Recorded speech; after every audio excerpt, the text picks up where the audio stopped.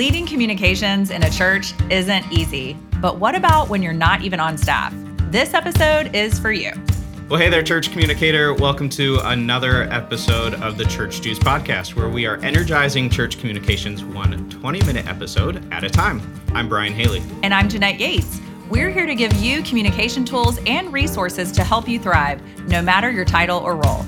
That's right. And one of the ways that we do that is having conversations with church communicators. So last week we talked with Ruth, and today we have another incredible communicator, Lauren. I'm so excited to have you on the episode today, on the show today. Thanks for joining us. Thanks for having me. I'm excited to be here. Let's just dive in. Who is Lauren? Tell us a little bit about yourself. Sure. So I, first and foremost, am a wife and mother. I work full-time in HR, and then I am my church's social media and website kind of manager, and I deal with all of our communications on our social media posts. You're a little busy. Yeah, I am. a lot. Yes. Wow. But it's fun. It's a lot of fun. You're in HR. How did you get into digital communication? What does that look like for you? This happened a few years ago, and it was before I got really into my HR role, and my role at work was really data entry, and it was really boring, and I kind of needed a creative outlet.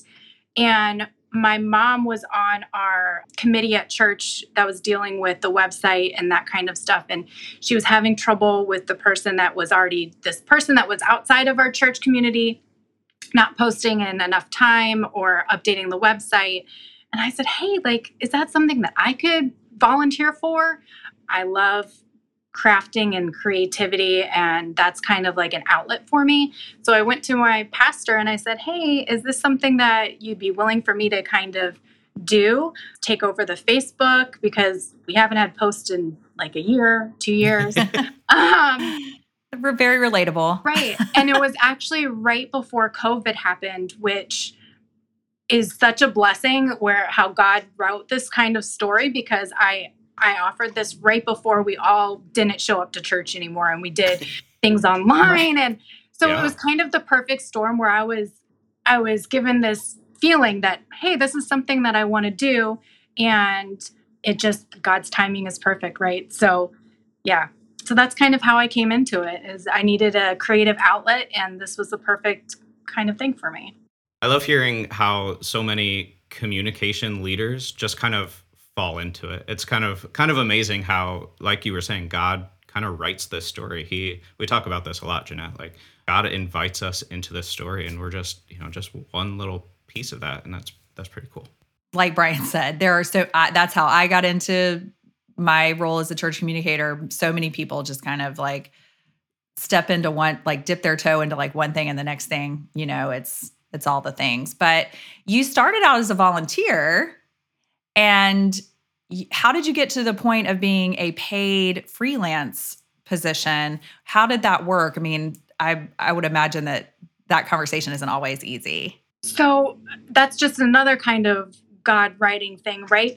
So because I was doing all the posting, and they said, hey, maybe you can take over the website. And I said, I'm not IT. I don't do websites. And they said, I think you could learn. Okay. So because of the people they had hired before not really responding or doing things in a timely manner, they decided to let that contract kind of run out and go. And then they said, hey, we have a budget now. We'd like to pay you. So honestly, it wasn't even me asking, it was them offering, which was very kind.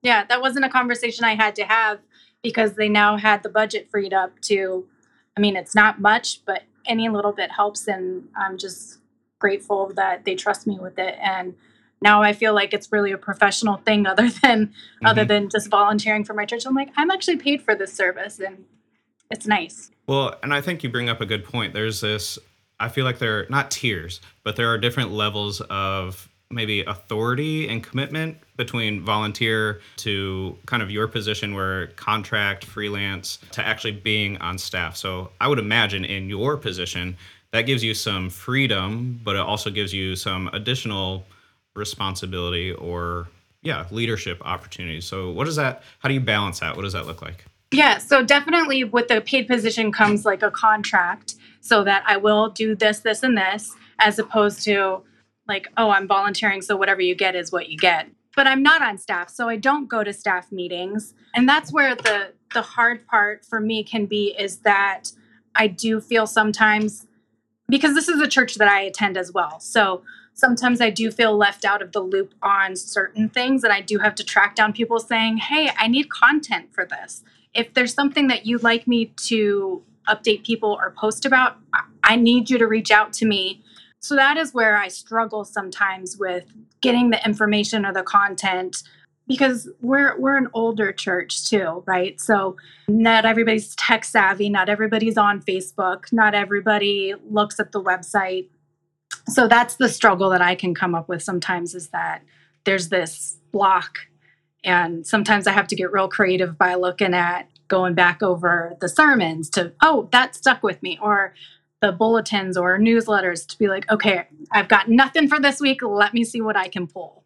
Well, and I think even people who are on staff as church communicators sometimes might feel out of the loop too. That's I know true. that I know that that can be an issue. So constantly improving that internal communication as well as external communication is one of the we try to speak on it here, but it's a lot of times there's not a lot of focus on that, but that's just as important because if you're not internally communicating, you can't externally communicate. So that's challenging for you. But do you also have something that you're really proud of? We would love for you to celebrate with you or hear something that you find very rewarding about your role. I have had lots of great feedback that we really only just use Facebook as our social media and our website. And we've had some younger families join the church in the past few years because they have seen that, oh, they are active, they're doing things in the community, at the church. So that's probably my most proudest moment is having new members come and join that necessarily wouldn't have heard about us or tried us out because they do see that we are active and what we're doing.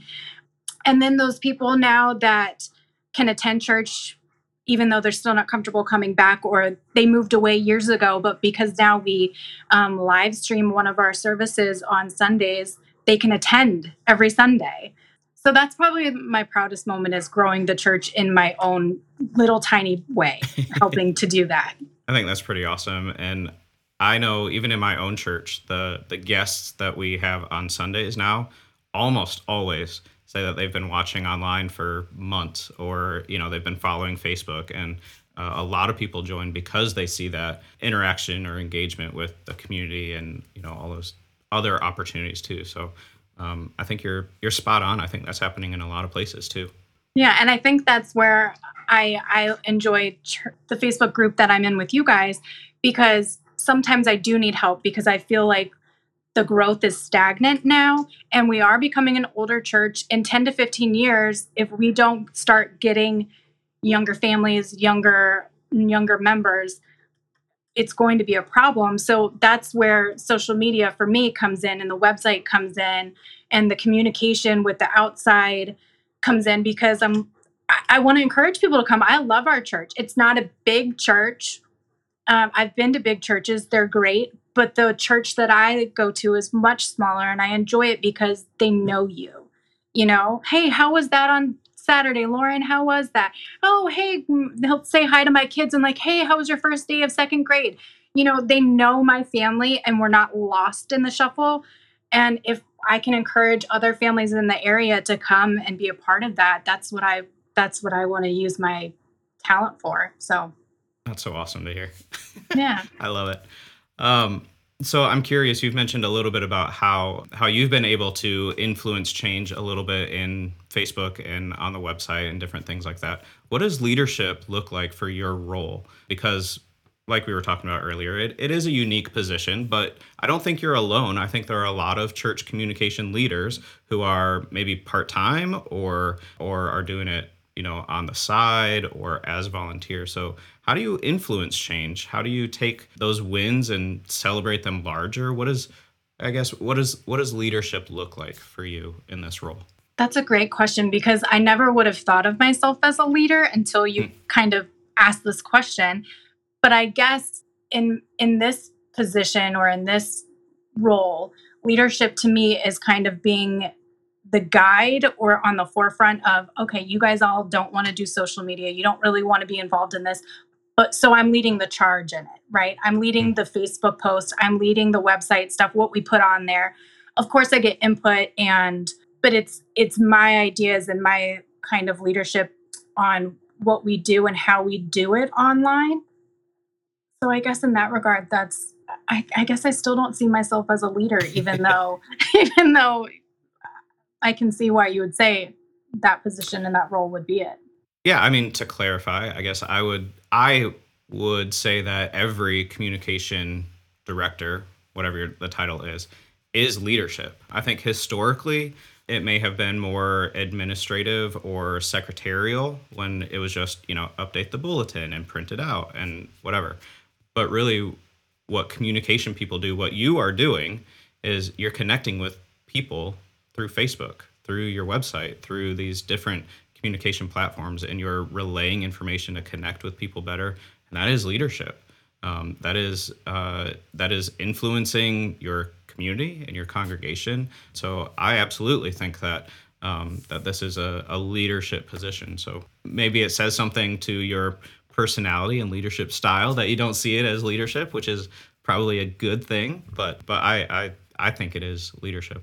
Lauren, what advice or tip would you give somebody that is in a similar position to you, whether it's they're a volunteer or a freelancer, they're not on staff, or maybe they are, maybe there are, and they need to lead that charge, like you said, kind of there's these areas that we've talked about in previous episodes, like the paradigm shift is slow. How do you lead that charge? What are some action steps that you've taken to make the staff more comfortable, make the leadership more comfortable in incorporating these new ways to communicate? I think it's just a start, right? Because when I went to my pastor and said, I'd like to do the social media posts, I would like to take over, I would like to see if I can do this, I came with a plan, right? Just a guideline for, hey, the next month, this is what I see. And what do you think? You can't expect everybody to have the same ideas, especially if they're not comfortable with posting or social media. So have a plan and run that by them, because most of the time they'll say, yeah, that's good, go ahead. But just having a plan and saying, these are the 4 things I want to do in this time frame. What are your thoughts? And I mean, I know that our church likes to hear from our pastor.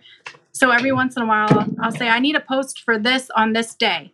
So if I can have it by this, and then she'll give it to me, and it's beautiful and great and well done. And then I'll put it into Canva or pretty it up or, edit it.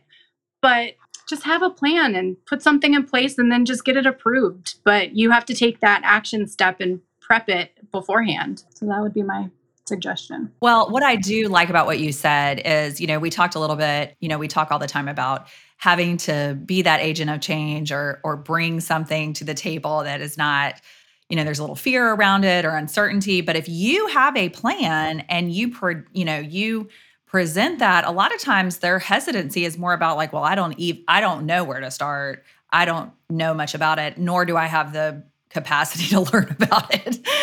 There's a lot of that. But if you have a plan, sometimes that's enough to get that momentum started. So I love that that's part of what you did and that your church is receptive to that. Yeah, that's an easy way to build trust right off the bat. Like, hey, this is what I'm going to do. It also, I think, gives you freedom to try things and see what works and what doesn't, right? Yeah. So I think that's starting with a plan or coming to the conversation with a plan is usually a much better spot to start off with some of those communication related conversations or leadership, interpersonality kind of conversations too. So as we wrap up our conversation, one thing that we always ask our guests when they're on the show, and I will ask of you now, is what is one encouraging word that you would like to leave with the church communicator that is watching or listening to this episode? The first thing that comes to mind is faith, like faith in yourself, faith that God will give you what the tools that you need, or that you're hearing that calling and you're trusting in your faith to walk that walk. My pastor had preached about something about using your talents, and God gives us all different talents. And it just sat on my heart, for a while. And then I took a leap of faith that I could have the time, that she would say yes to me asking to take this over.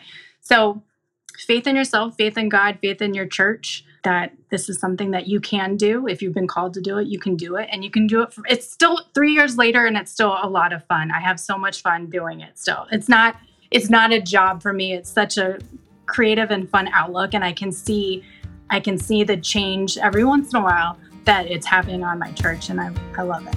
Well, and you survived the pandemic and you're still doing it. So I think Yes. that's Right. something, right? That's exactly. Well, and that got you a ton of experience really quickly. So that probably helped you feel more comfortable in the role as well. And you were such a benefit right away to your congregation and community that I think that also built that trust really quickly, which is a blessing as well. People still felt engaged and involved and up to date on stuff. And yeah, when I look back, because when in the moment, sometimes you can't see the workings, but when you look back, you go, that was right before the pandemic. How did you do that, Jesus? That's crazy.